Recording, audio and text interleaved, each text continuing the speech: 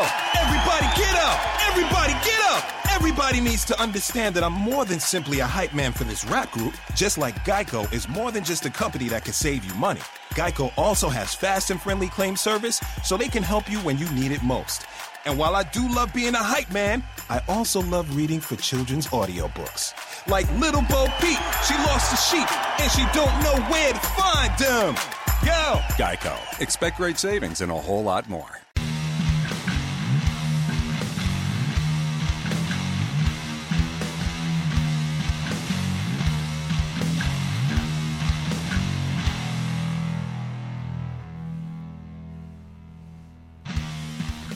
Welcome to another edition of the SuperFlight podcast, your chiaroscuro NBA podcast. It is Thursday, October 20th, and I'm your host, Joe Borelli. Welcome back, everybody. Sorry, this was supposed to happen on Sunday and then get released to the public, to the world, to you guys on Monday. And that didn't happen. Sorry, we had some technical difficulties. You know, Skype is a very fickle thing, I guess. And then schedules trying to line up. It, sometimes takes a minute. Everyone's busy. We all have lots of things to do in our lives. We have jobs. And we have people we care about that we need to tend to. And we have sporting events. And we have, emotional needs and mental and physical rest that we need, that we require in order to be healthy, productive, well-rounded individuals. I'm a little bit just not that right in the head sometimes. I don't know about you guys. I'm sure you can relate. Sometimes we're all just a little bit crazy. This has nothing to do with why we didn't record this week. I'm just telling you about myself. But yeah, it was technical difficulties. So tonight I'm going to talk to my good friend Dave Pierce, who is an adjunct professor at the NYU Center for Publishing and Visual Arts. You can follow Dave on Twitter at dpiercemedia. That's at dpierce, P-I-E-R-C-E, media, again, on Twitter. Yay.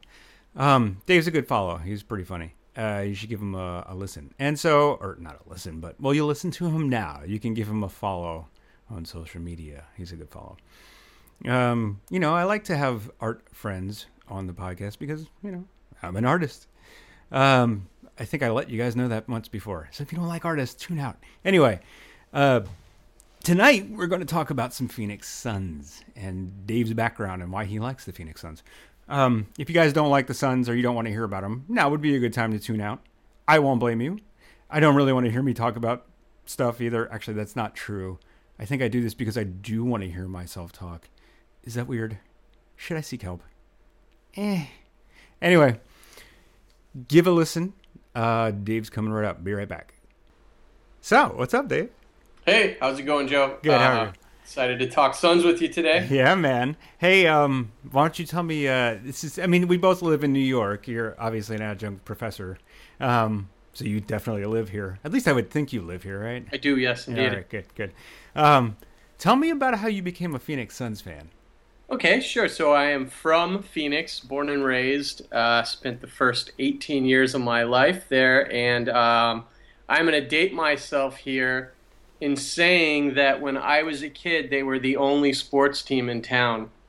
Yeah. I think there was a minor league baseball team, but for all intensive purposes, the Suns were the only game in town. And now you have the Coyotes, you got the Cardinals, and some other stuff like that. Interesting to see how that's played out because they're certainly not the most popular team in the Valley. But when I was a kid, that was it, and I played basketball in Catholic school, and when we had a good year and we went to the playoffs, one of those playoff games was on what was known as the Madhouse on McDowell back in the day. So we got to play on the Phoenix Suns court, and then it was a thrill of our lives. And on top of that, one of my buddies growing up, his dad was Dennis Autry. If you are familiar. If you're familiar with him, he has a ring from the Seattle Supersonics. So anyway, I had access to all of the players back in the day. Every once in a while, he would take me and my buddy David to the games, and we met everyone. So that's awesome. Suffice it to say, all the way from the 80s, I've been a Suns fan. So that makes you what, like 63 now or 64 or something? Pushing 40, yes. Yeah. Don't worry, buddy. I still got you beat by a few years. Okay. That's cool. So, being in New York, you still follow the Suns, I guess, as much as you possibly can with your tight, busy schedule, like everyone here in New York. Absolutely. Knowing you're a Sixers fan, I don't know if you do this, but I catch them twice a year. They come to the Garden and they come to Barclays Center now that the Nets are there. So I have two chances to see them. The Knicks is a tougher one. It's always tough to get tickets to Knicks game without paying a bunch of money. It really is, but I still manage to go twice a year. And when I'm feeling really hot on the team, I will make the one trip up or down, sideways to Philadelphia and see them play the Sixers, which I'm sorry to say to you, Joe, but since they are not doing well and haven't been doing well for so long, you can sit pretty close. Oh yeah. I usually make the Thanksgiving trip if they're playing around Thanksgiving, because I'll go home to see the family and I'll be like, I'm going to stop in Philly and go catch a game. Because tickets are like $40 for pretty decent seats. Is it a little more expensive just because it's around Thanksgiving, or is it still it's just cheap? No, it's just cheap. I think the tickets are going to go up this year. I think they're going to start going up this year because of Ben Simmons and Joel Embiid coming back. But we're not talking about Sixers. We're talking about the Suns. Right. But I will say that the last time I took the trip out there to see the Suns, I splurged and I paid $100. Ooh. I was like almost courtside, which is kind of unheard of. But that was great. That was a thrill. And so throughout the years here in New York, I've gone to a lot of games, and even one time I was wearing a Marcin Gortat shirt. He's no longer on the team. Right. He's on the Wizards now. Yeah. But I happened to be wearing a Marcin Gortat shirt, and just by happenstance was sitting in the Polish section. And they all went nuts, and they all gave me free passes to meet the team afterwards. So I met all the Suns. Really? 2 years ago, maybe 3 years ago now. So yeah, I've been catching the games. A little harder to see it on TV. The West Coast games, you kind of bartenders look at you funny when you ask the Phoenix who. Yeah. That's fair. Yeah. It's also hard to stay up for those games too, man. Oh, I know. Yeah, during the week. Yeah, so they're starting at 10:30. So I'm making the investment this year, and I got NBA League Pass, so I'm going to be able to watch whatever I want the day after. I'll make sure to catch my Sixers games the day of, and then the next day I'll watch everything else. Yeah, I have Sling TV. I don't know quite how the NBA is going to pan out on that, but I've got a lot of the other sports games with that, so we'll see. Nice. Well, speaking of the Suns, do you want to talk a little bit about their rebuild? Yeah, it's been a haul. At a certain point, I think you can relate to this as a Sixers fan. When do you continue to call it year after year a rebuild? No. So that was going to be my question. Do you really consider this a rebuild? I'm not sure what this is. They started rebuilding a few years ago and got really good really fast, I think by accident. And they ended up kind of pushing all their chips in and kind of got it wrong. Yes. And so now you're halfway between here and there, and they have a lot of young guys. I think they drafted well this year too. We'll get into that. But the draft is exciting. Yeah, but they have Tyson Chandler now. They got him because they thought, well, we're gonna put all our chips in the center, and he's just a shell of himself. I don't even. Well, you know why they got Tyson Chandler, right? Go ahead, tell me. That's actually not because of. I think you're talking about the season 4 years ago. I don't have the seasons in front of me, but it was 4 or 5 years ago. They out of nowhere got somewhere close to 50 wins and were just scraping the playoffs, and nobody was expecting. They thought they were going to be bottom of the barrel, and like you said, then they started saying, and they had a couple good players. They had Dragic and a couple things going. They had some chemistry going between Dragic and Bledsoe, their current point guard, and it would actually just accidentally, as you very accurately called it, accidentally got really good, and nobody was expecting it. And I'll talk about their owner a little bit more later if you care to. His name is Sarver, and you can consider him to be a very impatient owner. So I think exactly what you said. They said, oh, okay, well, now let's make a playoff push. And that might not have been exactly. You don't want to be. The NBA's funny, and that's a discussion for another time, but with the draft and all that stuff, it kind of encourages tanking, which is an ugly term. Well, the middle is the place you never want to be. You don't want to be, you don't want to be just good enough to make the first round. But you play the Warriors. And, come on, you really don't want that. Right, and so they thought they were going to put all their chips in and got Tyson Chandler, right? At a season, he just that was a play for Aldridge. They were going to try and swap and like swing it around and do a trade for. Go ahead. Yeah, they were trying to get him, and he's good friends with Tyson Chandler, and it was really between them and the Spurs, and they really thought that they could get him, and he ended up, of course, signing with the Spurs, which is just the way it goes for the Suns. Yeah. But they made a big push for him. That's right. I totally forgot all about that. See, this is why I have you on as a Suns fan.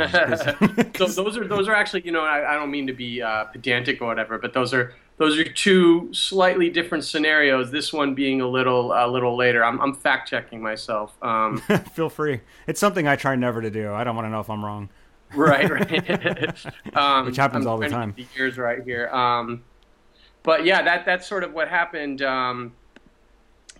this time around. So like you say, they made this big play for LaMarcus Aldridge, and they signed Tyson Chandler to, some would say, a rather bloated contract for an aging center. Especially at the time, the money wasn't what it is now. Yeah, with all the new rules and all the new salary caps and all that, it could be called not the wisest move, but it was backed up by by what they would say. They have a very young center who you may not be familiar with. Alex Len. Yeah, Alex Len. Who, this is kind of the year where, people say you got to give, as you would know, you got to give the centers a little more time to develop, right? Yeah. They don't come jumping out of the turnstiles the way the other players do, or so they say. And he's been not bad, but not really good. I think people in Phoenix have been waiting for him to take that next step, and it's kind of like, as you mentioned, slow going, if at all. Like. Yeah. And I think they've expected more from him at this point. To this point, is he third, fourth year now? I think it's fourth. I'll have to look that up. Going into his fourth year, yeah. This will be his fourth year, where it's kind of like, if you don't really put up the numbers now, you may not really pan out to be a top center. And he was a pretty high draft pick. I don't have the numbers in front of me, but he was up there. He was in the teens, right? I'd have to look it up. And Could be, but I thought it was 4 or 5, a little higher than that. Oh, you might be right. It was up there, but it was in kind of a weak draft. But the Suns have been famous for never having really good centers. We've never really, I'm convinced. What about Amari? What's that? What about Amari? Or would you consider him a power forward? I kind of consider him, more of a power forward. And that was a different team. Like that was of course the 7 seconds or less Suns were a very different team. I think you don't even call them centers, because that would imply that there was some defense being played, I think. That's a good point. That's a good point. But anyway, we're getting off on a tangent here, man. Yeah. Let's talk a little bit about the returning players. So we have Eric Bledsoe. You have Devin Booker. Consider the face of the franchise now, or not the face, but the leader of the team. Bledsoe? Yeah. I love Bledsoe, man. I think I always call him mini LeBron, because he's kind of like built the same way but smaller. He plays kind of a similar game, and he's just like a little bulldog. He just can't stay healthy. Like 3 years ago, that guy was amazing. He hasn't had a fully healthy season since then, so it's tough to say how he's going to pan out. I mean, they threw a lot of money at him, and he is injury prone. You got to say that about him. And this might be like in the same way that Alex Len is. It's a make or break year. It could be the same thing for Eric Bledsoe. Like, what happens if he gets injured again? Where do you go from there? Yeah, I mean, then you almost put him in Derrick Rose category, where the guy can't stay healthy. He could have a breakout year. You never know. I mean, but I think it's an interesting comparison to LeBron. But I think honestly, basketball is a game of numbers, where you look at like how they produce game in and game out. And the one thing that you will say about Bledsoe's game is there are less points scored against the team when he's on the court. Yeah. He is a fantastic defensive. He's a fantastic defender. He's basically the only guy on your team that really defends, right? Yeah, well, Lynn does sometimes. So that could be a problem. So you're not expecting a very good defensive season from them, are you? They've never been it's just never been in their DNA. It's never been a defensive team. They've always been a run and gun, even before Nash. They've always kind of been that high flying team, you know. Even back in the Walter Davis era, like, just makes me sound really old. They were a fast team. They've always been a fast team. They've always been a move the ball up the court before their defense can set kind of team and look for threes, you know. Yeah. We had Jason Kidd in our history and these kind of players. You know, we've always had these players who were just like pushing it fast up the court. So defense is another thing, you know. I mean, it's going to be interesting. I mean, you know, look at the Houston Rockets. They're gonna play totally without defense this year, so it totally can be done. Yeah, but I mean, it's two totally different teams, but we'll see how that goes. You know that. Well, the Rockets have a much better upside. I mean, there's a lot of people throwing them in the second place, with the Spurs definitely going down a notch. You know? Right. But we're getting all over the place here. No, but it is an important segue because it's the one thing that I wanted to preface all of this discussion with is that the West just keeps getting better. It really does. It's so hard to get into the. So we're talking about the Suns and how they have definitely improved. And, I want to talk about a couple of the new rookies, a couple of people off of injuries that are coming back. They've definitely improved, but have they improved enough? Because if you look at, like, the Jazz and the Timberwolves, like, for sure. The Timberwolves have added a superstar in Karl Anthony Towns. And Andrew Wiggins is going to be, well, we don't know what he's going to be yet, but he looks like he might be, like, all-star soon. They're an exciting team, you know. So it's like that's what the Suns fans that I've talked to, you know, on shouts out to Reddit Suns, our Suns. It's a cautious optimism, I'd say, this year. But there's a lot of interesting things going on with them. If I could lay it out for you, go ahead. We have 3 first-round draft picks, which is kind of crazy, right? Right. 3. And the tradition continues with Kentucky guards. I don't know if you're aware of this. There are 5 Kentucky players. Yep. I think they're all guards, if I'm not mistaken, which is insane. 5 guards on the Suns team from Kentucky. Eric Bledsoe, Brandon Knight, Archie Goodwin, Devin Booker, and Tyler Ulis. Yeah, Ulis being the pickup that they got late in the draft this year. Who I have really high hopes for him. I love that kid's game. I see him being kind of an Isaiah Thomas, which is not a bad thing. Yeah. But he's undersized. There's no, for sure. Oh yeah, he's my size. There's no getting around that. That's not that you're short, but this is the NBA. Dude, I'm 5'9". I'm not tall. That's not even short, but this is the NBA, right? So. Right.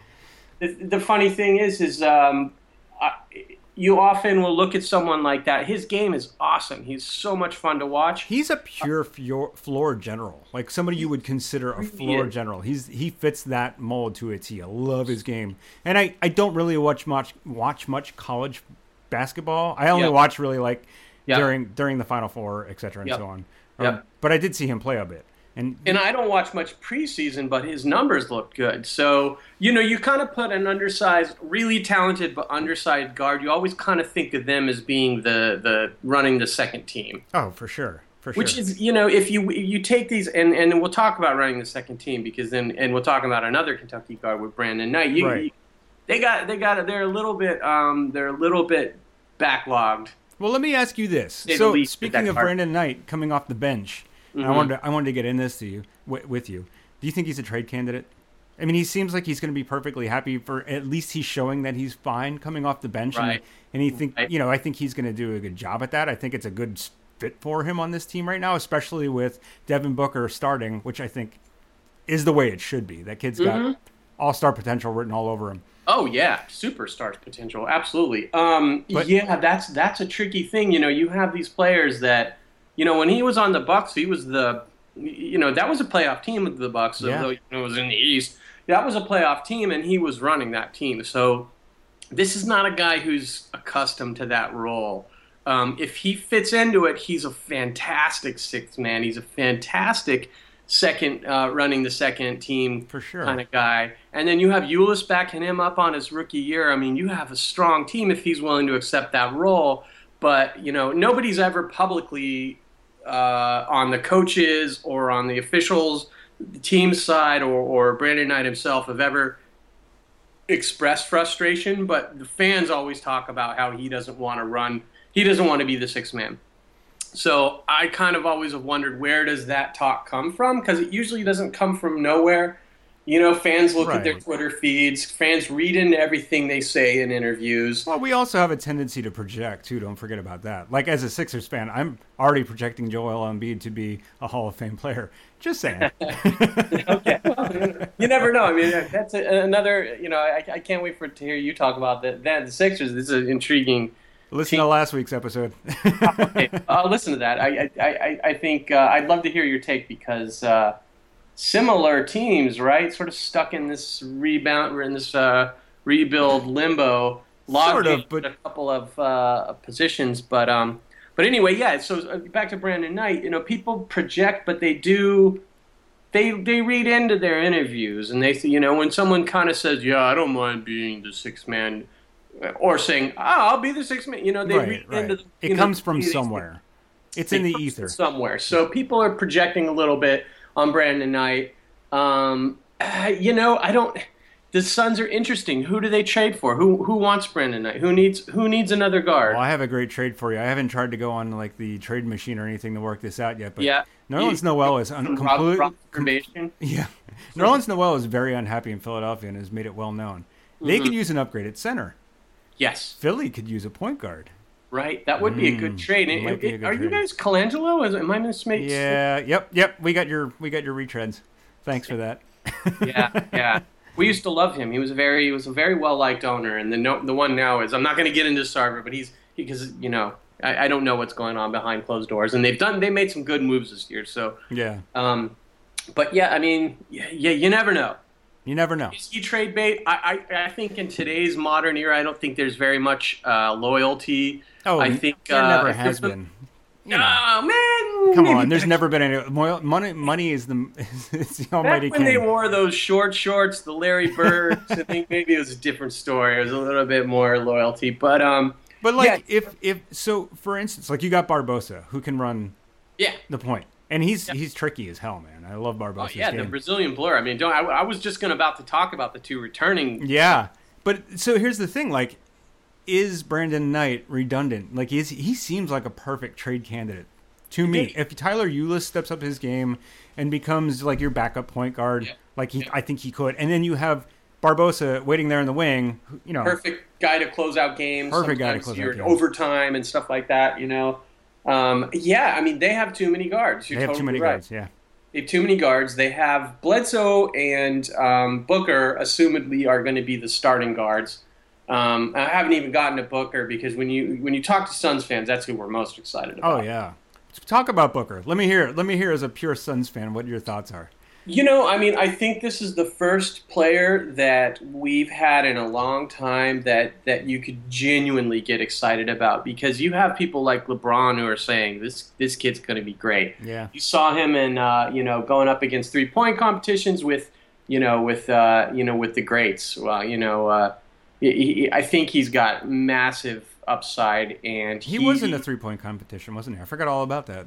Yeah, I mean, it's just like, and the thing about him is he's one of those players. The thing I like the most about him, and I could do a whole podcast about just how fun he is to watch. He's almost like we finally have this player, remembering Nash. We finally have a player again that just like loves the game, plays with confidence at all times, and that's the sticking point. The thing about Nash is Nash did have bad games, but nobody ever talked about that. Right. You just never knew when Nash was having a bad game, right? Now, the thing about Len, the thing I find troublesome about him, when he's having a bad game, his shoulders are slumping, he's not... Body language is pretty... Body language, and he's not taking shots. If I just threw you into a game and you didn't know the score and you weren't looking at the stats, you'd think that Booker was on fire because he plays, even if he was 0 for 20 from the field, he would be shooting like full confidence. Right. And that means a lot. That actually, it's contagious too. Your teammates feed off of it, even if you're missing. As long as you prove that, you show that you can lead the team, you know, by example, and your body language isn't in the doghouse or in the shitter. Kobe Bryant was like that. Totally, you know? Kobe missed so many shots, and he always believed he would make the next one. As they say, shooters shoot, man. Yep. Booker and he is a definitely shooter. has that going on. He is a shooter, but he's got a little bit of, a more game to that. He can get to the net, and he can, yeah. I mean, I think of all the players he's got for the Suns, he's by far. You talk to any Suns fan, he's the most exciting, hands down. Yeah, and he's so young. What is he? Just turned 20? Yeah, is something that right? like that. And he seems genuinely, like, I follow his Instagram. He seems genuinely like being a Sun. Kind of buys into the history of the team. Yeah. That's huge. That's yeah. huge. I mean, you have to put that face on when you're a player for a franchise. But I think that some people genuinely like the organizations they're part of, you know? You do and you don't, but I mean, we just got out, you're talking about team players being miserable. It's funny, we all have a short memory. We just got off of the Morris twins. Oh, yeah. That was another part of that debacle where they tried to get too good too soon, and they got the Morris twins. Oh, don't forget that we passed up Kawhi Leonard for that bum. That's unfortunate. Yeah. But a lot of other people did too, you know? Nobody knew Kawhi was going to be this. Yeah, I mean, Don't beat yourself up about it, man. Don't do that to yourself. You're a better guy than that. yeah, but it's just like, so they're getting off of this debacle and now you have like a new coach in Earl Watson who filled in for Jeff Hornacek after he got fired, and the whole team rallied around and told management, we want this. This guy needs the contract. We want this guy. So I'm not sure if you're familiar with that story. The team told management, we want the interim. Earl Watson, when he took over, they said, we want him as our coach. That's cool. I did not know that. Yeah, so I mean, that's a big vote of confidence for the entire team. Like, that's huge. So we have a lot of buy-in this year. Yeah. That doesn't always add up to wins, but right. But it's a good start. And it's great for team building. It's great for building the confidence of your young players and making them feel like they're part of the organization and have a say in things, you know? Right. That goes a long, long way. Let me ask you what do you think about Dudley coming back? I mean, that's definitely a throwback player and probably someone you're super happy to see in a Suns uniform again, right? Oh, yeah. Him and Barbosa, when they signed both of those, I was like, okay. And Barbosa was I wasn't sure that it makes sense, but I'm still happy about it. But Dudley makes perfect sense because, and this will preface the other part of the draft, which was really interesting this year. Dudley presumably is there to bolster these two new forwards that we have that are very young. I mean, Dragon Bender and Marquise Chris, yeah. Yeah, I mean, I think they're like 19, 18 or 19. They're so young. They're teenagers. So you have Dudley in that same position. A tried and true veteran, been in the playoffs. And he's going to start this year, right? I would guess so. I think they're just too raw, Yeah. I watched one of their preseason games the other night, and he looked good, man. He hit like a couple of threes. Yeah, he's always been deadly from three. I mean, he's a genuine vet. He's like, I mean, I don't want to put him into Vince Carter territory, but like he's kind of one of those kind of players where you just like you turn your head and they got 30 points. Like, how'd that happen? Yeah.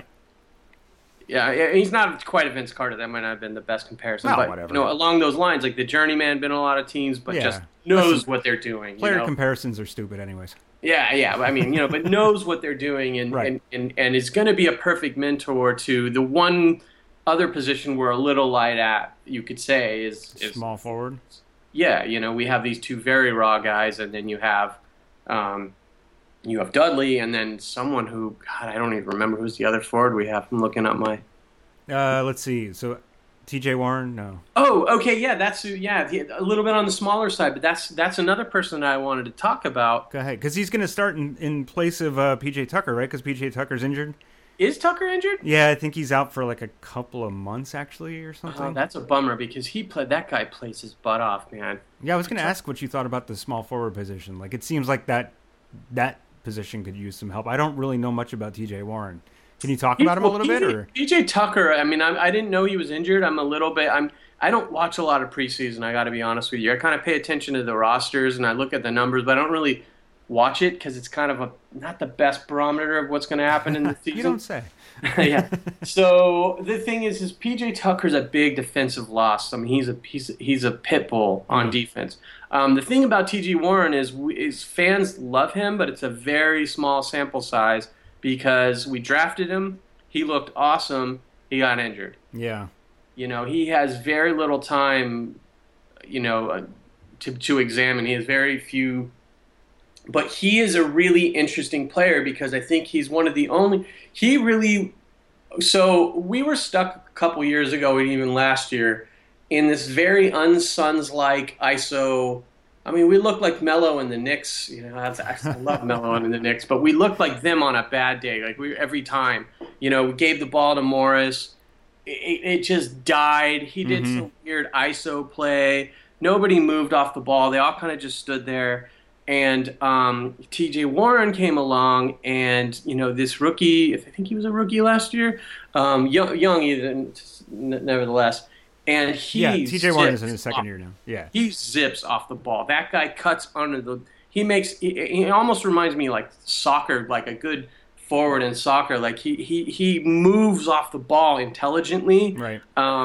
And so someone like Bledsoe with the intelligence, I mean, once they link up, that could be a really deadly thing. Wow. There are a lot of people who are really excited about TJ Warren because he's 100% an off the ball player. He doesn't move the ball down the court. You know what I mean? Right. So yeah, he's intriguing. I don't know.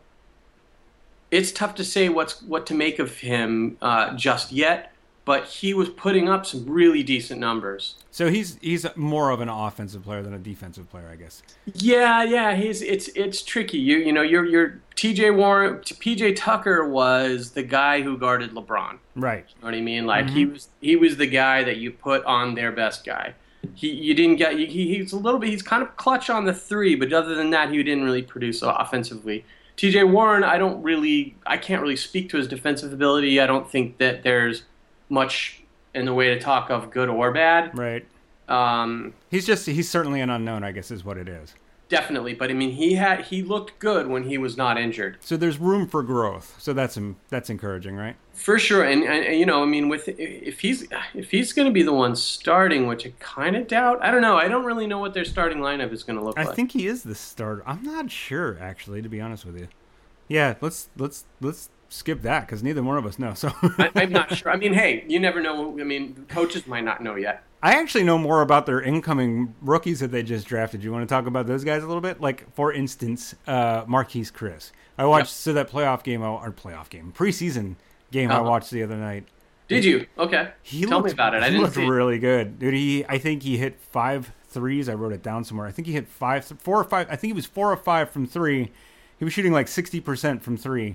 No kidding. He got to the rim. I think he had like 6 rebounds. He looked really good. The kid, I mean, like everybody in the NBA is athletic as hell, but he was like bouncing all over the place. When people talk about him, the word that comes out is always athleticism. He's supposed to just like superior athleticism above everybody. But people always say, can he rein it in? Can he turn it into like, superstar potential? Seems like he has a shot, man. I mean, like a legitimate shooting shot, not just like a shot to be good. Like he's got some range. He can shoot the ball. He can put it on the floor a little bit. But I don't know about his defense. Haven't really honed into that much. But he seems. Who knows with that? I mean, him, and it was interesting because it would come the draft being that we had a high pick. I don't know what the mechanism of McDonough, who was there, the GM, pulled some kind of Jedi stuff, and all of a sudden, I was watching the draft a little bit, and the questions were they going to go for Bender or were they going to go for Chris? That was kind of like the projected. And they ended up getting both, which is crazy. They ended up getting both, and it was kind of like, how'd they do that? I don't know what they did. I think there was something with Sacramento. Don't quote me on it. They did some wheeling and dealing, and they got them both, which was really like, wow. Because, there was one side that said you got to go for Bender. Right. Because he's sort of a little bit more, I don't know, he's really young and raw, but he could be great. Or not great, but everyone was saying because he's so young, he could develop into a really good player because he's already got a lot of tools that you look for Yeah, but when he was playing in Israel, so he wasn't like not doing anything. Right. He was also playing in a man's league. Right. Yeah, Exactly. yeah. But so people were saying, this could be the next Dirk, or something along those lines, which is probably a little bit ambitious. And then there were the other side that said, and fair enough, these European guys rarely pan out in the NBA. You know what I mean? Yeah. Yeah. Totally. You I know, mean, for every Dirk, there's like 10 other guys who just fizzle just out in a year or two. oh yeah, exactly. Well, just in general, like the amount of draft prospects that don't pan out is staggering. Guys get drafted with, you know, so much upside, so much athleticism. Yeah. And I was going to make this point about Marquise Chris. Like, it's good that he actually has a shot already, because you see it all the time. Guys come into the NBA and they rely solely on their athleticism. And within a few years, when you figure out that they still haven't figured out how to shoot, they still haven't figured out how to put themselves in the right places on defense, they still haven't figured out how to pass the ball or rebound or rely on their teammates or make their teammates better or work within a team concept, they just fizzle out. So at least if, in the case of, Marquise Chris, he came in super athletic, but he's also got a three-point shot. So there's two things right there. If he can develop his defense, and if he can, it seems like he's got some rebounding potential, man, that kid could be really good. And I know during the draft, he kind of shot up out of nowhere all of a sudden. Yep. He wasn't projected very high at the beginning. And then I actually think that, like, Spike Eskin, who I actually had on my podcast last week, from Rex to Ricky Sanchez podcast, anyway, Sixers thing. He actually was talking about him, like they did their pre-draft thing, and he was like, this kid is really good. And after he mentioned it, like, it just caught onto the national media, and he shot up the boards like crazy. It was like, it's sort of weird. It's like the power of I don't know, what's the word? The power of, like, suggestion. There's the word. Thank you. But yeah, man, he could be really good. And I think they got a few steals in this draft. I think they drafted really well. Dragon Bender, everyone had him listed around third, because, as you said, he played in Israel. He did really well there as such a young guy. He's got really good passing ability. Yeah. He's got defensive potential, and he's so young you could sort of mold him, since he's already playing a grown-up game. I think that was a huge steal for them. Him, Chris, and then Tyler Ulis, like we were talking about. I was a huge fan of his game too.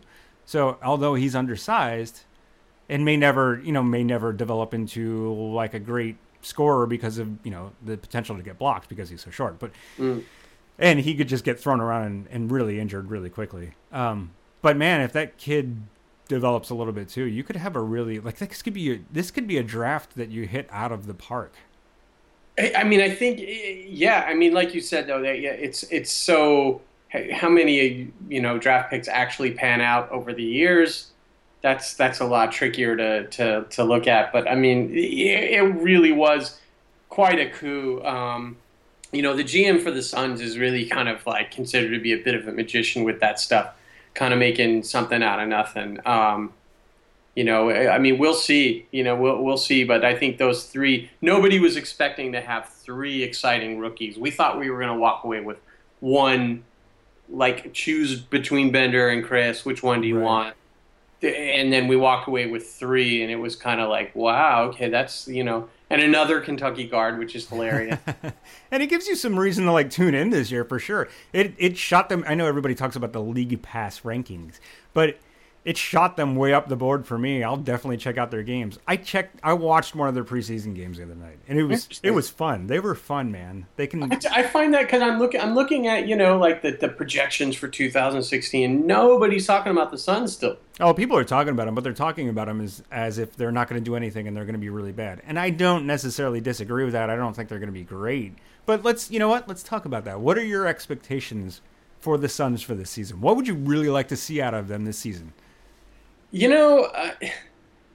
I think that I think they've stacked their chips enough. This isn't a year to really, like, not that any teams tank, but I don't think air quotes.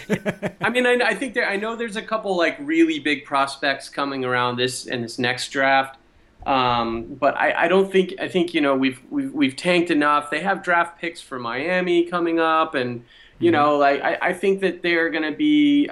and you don't really play for the picks anyway. I think they should really try to like sneak into the playoffs. That's what I think. And get these young kids, let them get whooped by the Warriors. I think that would be just fantastic. The problem with that is there's, again, like you mentioned earlier, there's so many teams in the West that you have to get by in order to get there. And the other thing is, like, and we've talked about this a little bit too. If you're playing just to get in, I know there's two schools of thought on this. There's the people that are like, there's having that experience of having young guys in the playoffs is more valuable than getting a new draft pick or getting a high draft pick. Are you in that school? Let them get spanked by the Warriors. Let Devin Booker smell the playoffs. You know what I mean? That's the way I look at it. But I'm sorry to cut you off. Well, no, it's fine. And then the other school of thought is that like it makes you, it serves no purpose to get them into the playoffs before they're ready when you could easily get, just let them get another decent high draft pick, get another really talented person in the mix, and go from there and, build slowly and get there when you're ready. I think for me, it's a case-by-case basis. In this sense, with this team, I wouldn't mind seeing them break into the playoffs and getting spanked. I say sneak them in. I really do. I mean, so when you talk about my expectations, I'd like them, and it's crowded, like you said. I mean, what of the existing playoff teams in the West would you say actually got worse? They're not going to be bad. The Spurs are going to be the second best team in the West. You got the Warriors. You got the Clippers. The Spurs don't have Duncan anymore, so right. But they picked up Pau Gasol, and they still have Kawhi, and they have LaMarcus. Dude, they're going to be good. Oh yeah. Oh no. The Spurs are going to be top 3, but I mean they're the only team that I'm looking at that's like.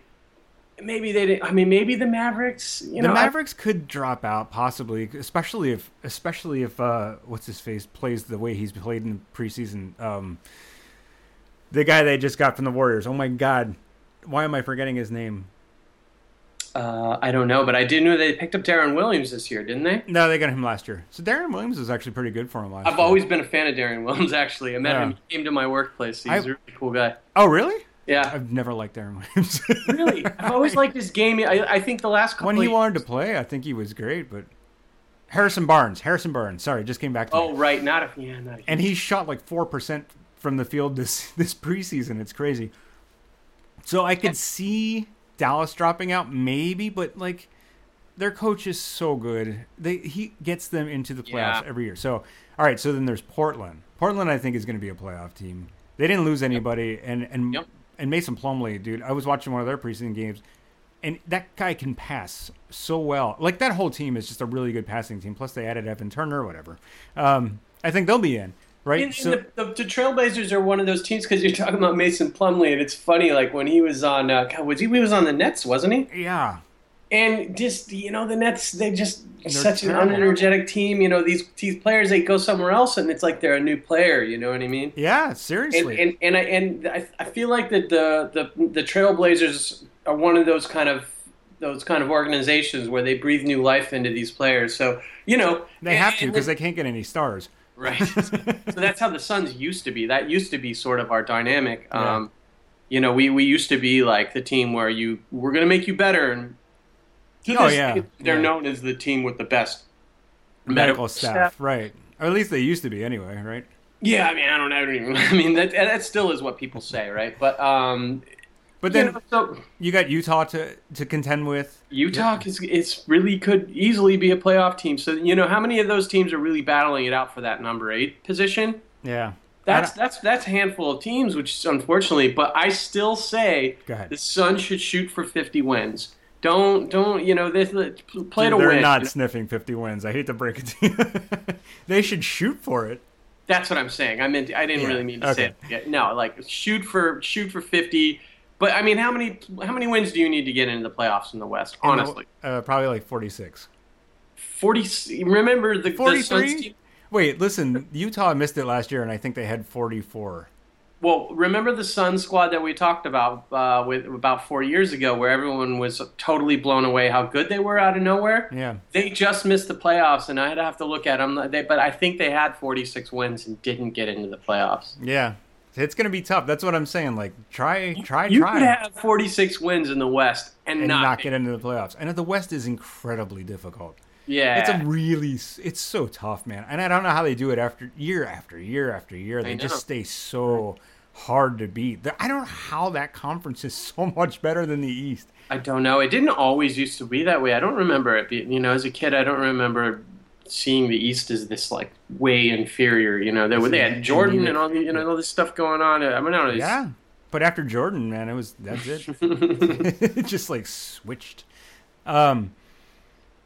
So go ahead. I'm sorry, I interrupted you. What was your expectation? What would you? That's my expectations. I think knock on the door of the playoffs and play your ass off. Get these young guys out there to just battle test them. Try to go for 45 to 50 wins. I know that makes you laugh. Go for that number. Make that your goal.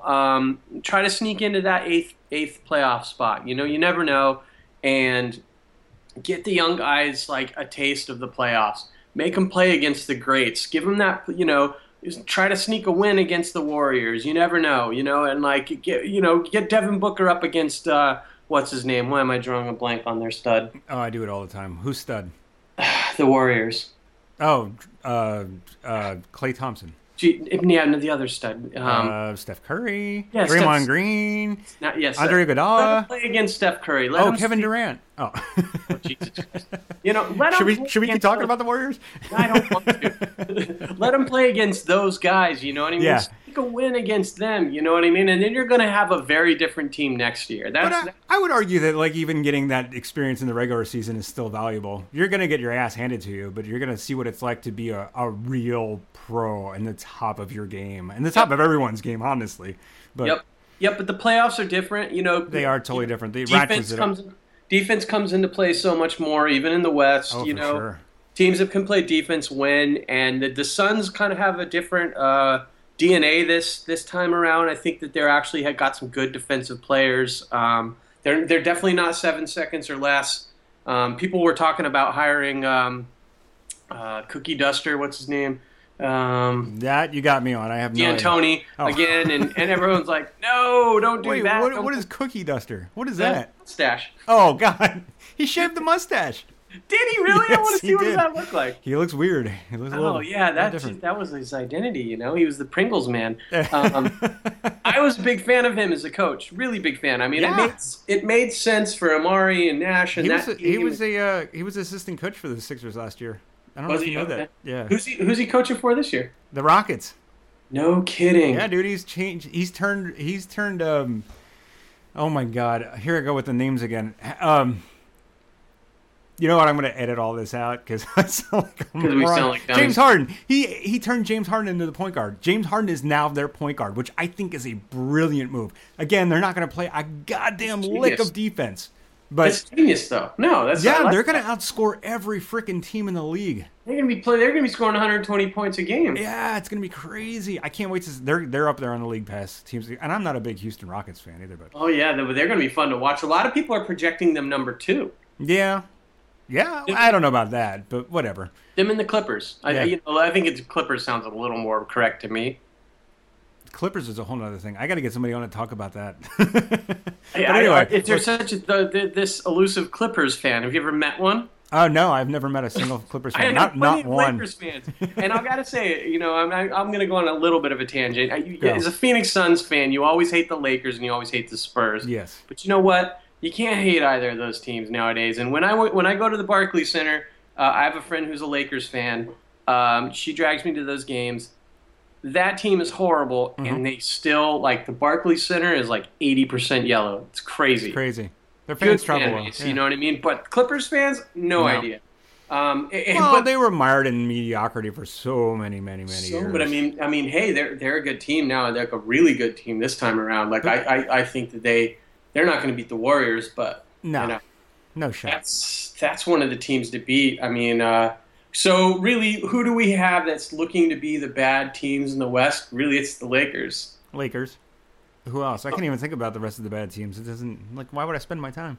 There aren't any though. There aren't any. I think people are they're lumping the Suns in with the Lakers. Well, the Wolves aren't. A lot of people are projecting them to maybe sneak in there, but I don't think they're ready yet. You never know. You never know, but I think you're right. But I mean, those are going to be the teams. It's going to be the Wolves. It's going to be the Suns. It's going to be the Jazz, who potentially could be knocking on that eighth spot. And I say, if I were if I were in charge of the Suns, which I am not, I would say go for it. Get these young kids a sniff of greatness. Give them confidence. I never understood, as an athlete growing up, I mostly played soccer, but I think it's all the same. You play to win no matter what. I never understood. Yeah, it's that whole adage about the whole thing about tanking. Like, players don't play to tank. Players want to win every single time. It's the ownership that tanks. Yeah, they do, but that doesn't make sense. It's not how you build a young team. Like, you get a young team to like really gel, really like make them like surprise themselves, do well against the Warriors, steal a couple wins against teams like that. Yeah. And I think you have a different looking team, so the next time around they're going to have like a little swag, I think it's the way you got to do it, Totally. Give them confidence. Why not? Let them try. They do have some. They have some veterans, and they have some young, really good players. For me, if I was a Suns fan, and I'm just a fan of the NBA, so here's what I would want to see. I really want to see. Not a Suns fan. I'm not a Suns fan, right? I'm a fan of every team except for the Lakers. If I were a Suns fan, I would really want to see Devin Booker make a huge next step. That would be number one on my list of things I wanted to see. What we're all looking for, absolutely. Yeah. I mean, you got to be so thrilled with him to begin with, which we've already talked about. I would want to see. I think Alex Len might be just over at this point, but maybe he can come around. Who knows? But more than that, I really want to see something out of Marquise Chris, and if Dragon Bender is going to have a career, and if it'll pan out to be what everyone was thinking it was going to be when he was drafted. I'm really high on Marquise Chris. I don't know why. I kind of really like his game, although I don't. He's so much fun to watch. He's so much fun to watch. But I would be really, for me, it's always. I always say this. For me, it's always about. It's almost exciting for me watching a team grow as it is watching them get to the pinnacle of the sport, to win a championship. It's not the same, but it is really exciting. Like, this is what I've talked myself into for the last 3 years of the Sixers season. Like, I love to get emotionally invested in. So, like, I just want to see those guys get better. I want to see them grow. I want to see them become complete players. And, and I always get involved for some reason in like their personal character, which is stupid on my part, but I like to see that too. But for me, I would think if they could finish somewhere around, I think they might finish. Here's my prediction: they might maybe get 37 wins. What do you think? Too low? Make me predict 44. 44? Mm-hmm. All right, so over 500. That's good. You think they'll make it in? No. Yeah, I don't think so either. No, just barely. And I think that'll be enough for this season. I don't know why I'm predicting, like, I should predict like a fan, not like I have money on it. Yeah, no, seriously. 48 wins, man. No, I think realistically 44. Figure out the character of the team. Figure out what to do with this backlog of guards. I think they're reluctant to go and trade Brandon Knight right now because he's a fantastic player. Why? Yeah, he's good. Why trade a developed player when you have a couple of maybes under your belt? And he's also an insurance policy in case Bledsoe goes down. If Bledsoe goes down again, and you know that you can't rely on him going forward, which is I hope that's not the case because again I love Eric Bledsoe's game. Me too. But if he does go down, you still have Brandon Knight. So yeah, it's kind of like it's sort of like. I was mentioning Noel, trading him to the Suns, but I don't want to get rid of him. I love Nerlens Noel, but he's also the insurance policy for Joel Embiid. So, like, you can't really trade him yet. You don't know what's going to happen. Yeah, and I really think you hit the nail on the head. I really think that's the way the management is looking at Brandon Knight. They're like, we can't get rid of this guy. I mean, you would without hesitation have him run your first team. He may not be the best in the league. He might be in the middle. Maybe 12. But he can handle the first team. I mean, he's a top-notch point guards. Why get rid of him? You know what I mean? Especially when you have an injury-prone other point guard. The question is can Brandon Knight's ego handle it? I don't know. I never thought of him as an egotistical player, but that's all I think of when I think of him. Have you seen him play? Yeah, that's different. He's an unrepentant shooter. I think you have to have a big ego for that. Of course, but he's never publicly, at least so I've seen, said, "If that, I'm not going to be the sixth Right. man." He's never grumbled about it. And you know what? If you're in that position from the start and you're going to be there for long term, dude, make the sixth man your thing. Be the sixth man. Get that award. Yeah. It can only help you going forward. I mean, are there examples of famous sixth men though? Like who would you say is like I don't know. Crawford? So yeah, I mean that doesn't sound. So I mean, the thing is like this is a team. So I don't know. Also, if you know this about it, this may have changed in the last couple of years because things changed with statistics. Mm-hmm. But the Suns were the winningest franchise to never win a championship. Did not know that. Yeah, I love so these little tidbits. Been very frustrating over the years to be a Phoenix Suns fan. Not gonna lie, because it's not like being a Cubs fan. Again, this year's an anomaly with them. But Cubs fans, they've always been like, we're going to lose, whatever, never making the playoff. The Suns, we've always been teased. There's always been like, even back in the Walter Davis era, there was always that one person in front of us. It was Magic Johnson, and then it was Jordan, and then it was Kobe Bryant standing in front of us, it's just always just a dollar short, which is just the worst because, it really is. It's always so close. Or the Spurs or Duncan was standing in our way. It was always like just so close to being, world champ, to getting that championship or even going to the championship we've only done once. But, as far as wins, we've always been in the conversation of the best NBA teams, except for now. Right. But I was going to say that even that 7 seconds or less team is known as one of the best teams, like one of the best teams that never won a championship. That is not a victory. That is a major victory. Your franchise has had a historical period. Lakers and Kobe were better. I know. It's but you gotta take the minor victories, man. Yeah. But I mean, the point is though, we're going off. This is one of the most winningest sports franchises in history. Right. And we're on a 7-year playoff drought. It's rough. And in the NBA, you don't really even consider making the playoffs all that big of an accomplishment. It's kind of like the MLS where, like, most people make it, Yeah, right. It's like, and there's 7 years not making the playoffs. So, long-time Suns fans, we're losing a lot of our sort of casual fans, which is a shame. That is a shame. Because we used to have so many foreign fans and European fans who liked us just because of Stoudemire. They liked us because of Nash, and they liked us because they were fun to watch. Even before then, they liked us because of Barkley. Right. They were just like a team that played with passion, and it's just been really hard to watch them the last 5 or so years. That I have a lot of hope this year that it's going to become a fun team again. And I think that's really what I'm looking for. I'm looking for it to be an exciting, fun team. That's why Chris is such a good addition. Yeah, exactly. You really hit on what kind of player he's going to be. That's what you want, man. If your team's not going to be good, you want them to be fun. It's like an art. If you can't paint well, paint red. If you can't paint red, paint big. So, or was it the other way around? Big and then red. I forget. But yeah, man. Like I don't know. I think your team's going to be fun to watch. I'll be tuning in more than I probably ever would have. Good to hear it. Yeah, good to hear it. I mean, I think there's a little bit of measured excitement amongst the fans. Again, I follow like Bright Side of the Suns, which is sort of our bigger fan blog.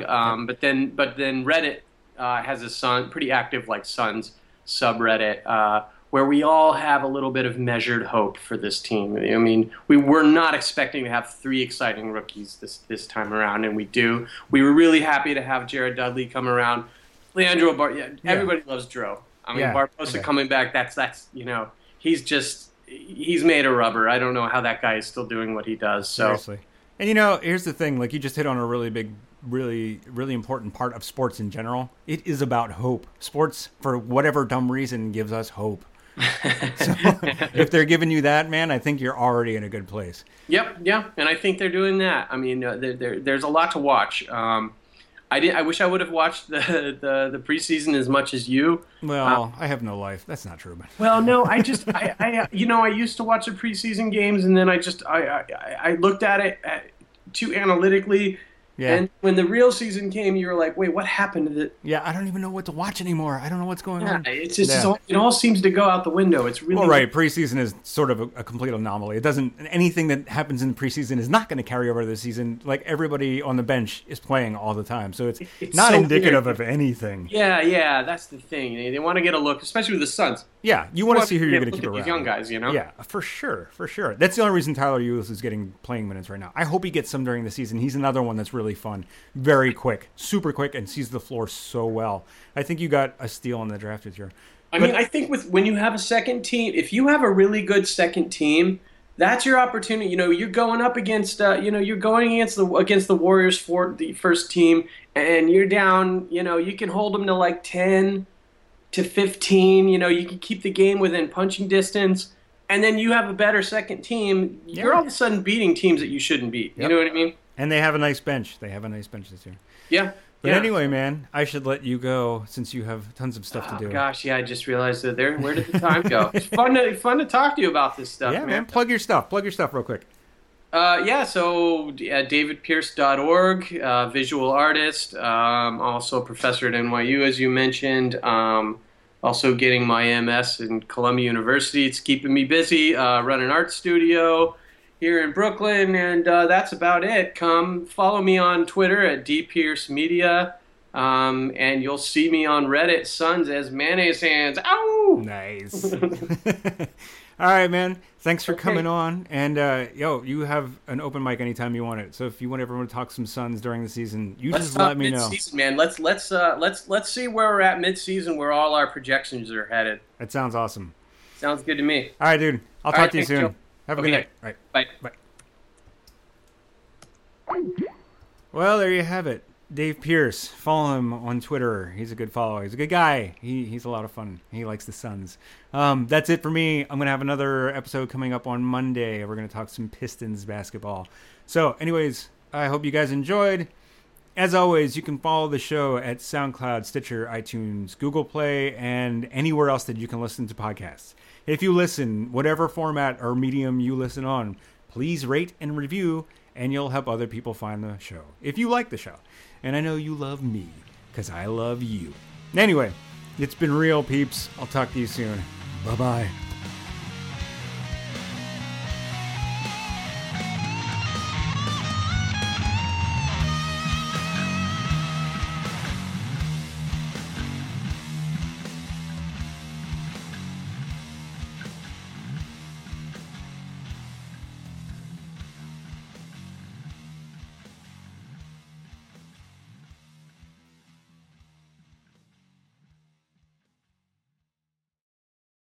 There is more to me, Queen Eliara of Elfgard, than my elven magic.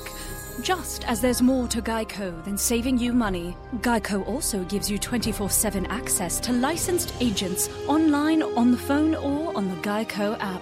And while I am a mighty elf queen, I am also a mighty big fan of barbecue potato chips. Minions! More smoky mesquite. Geico. Expect great savings and a whole lot more.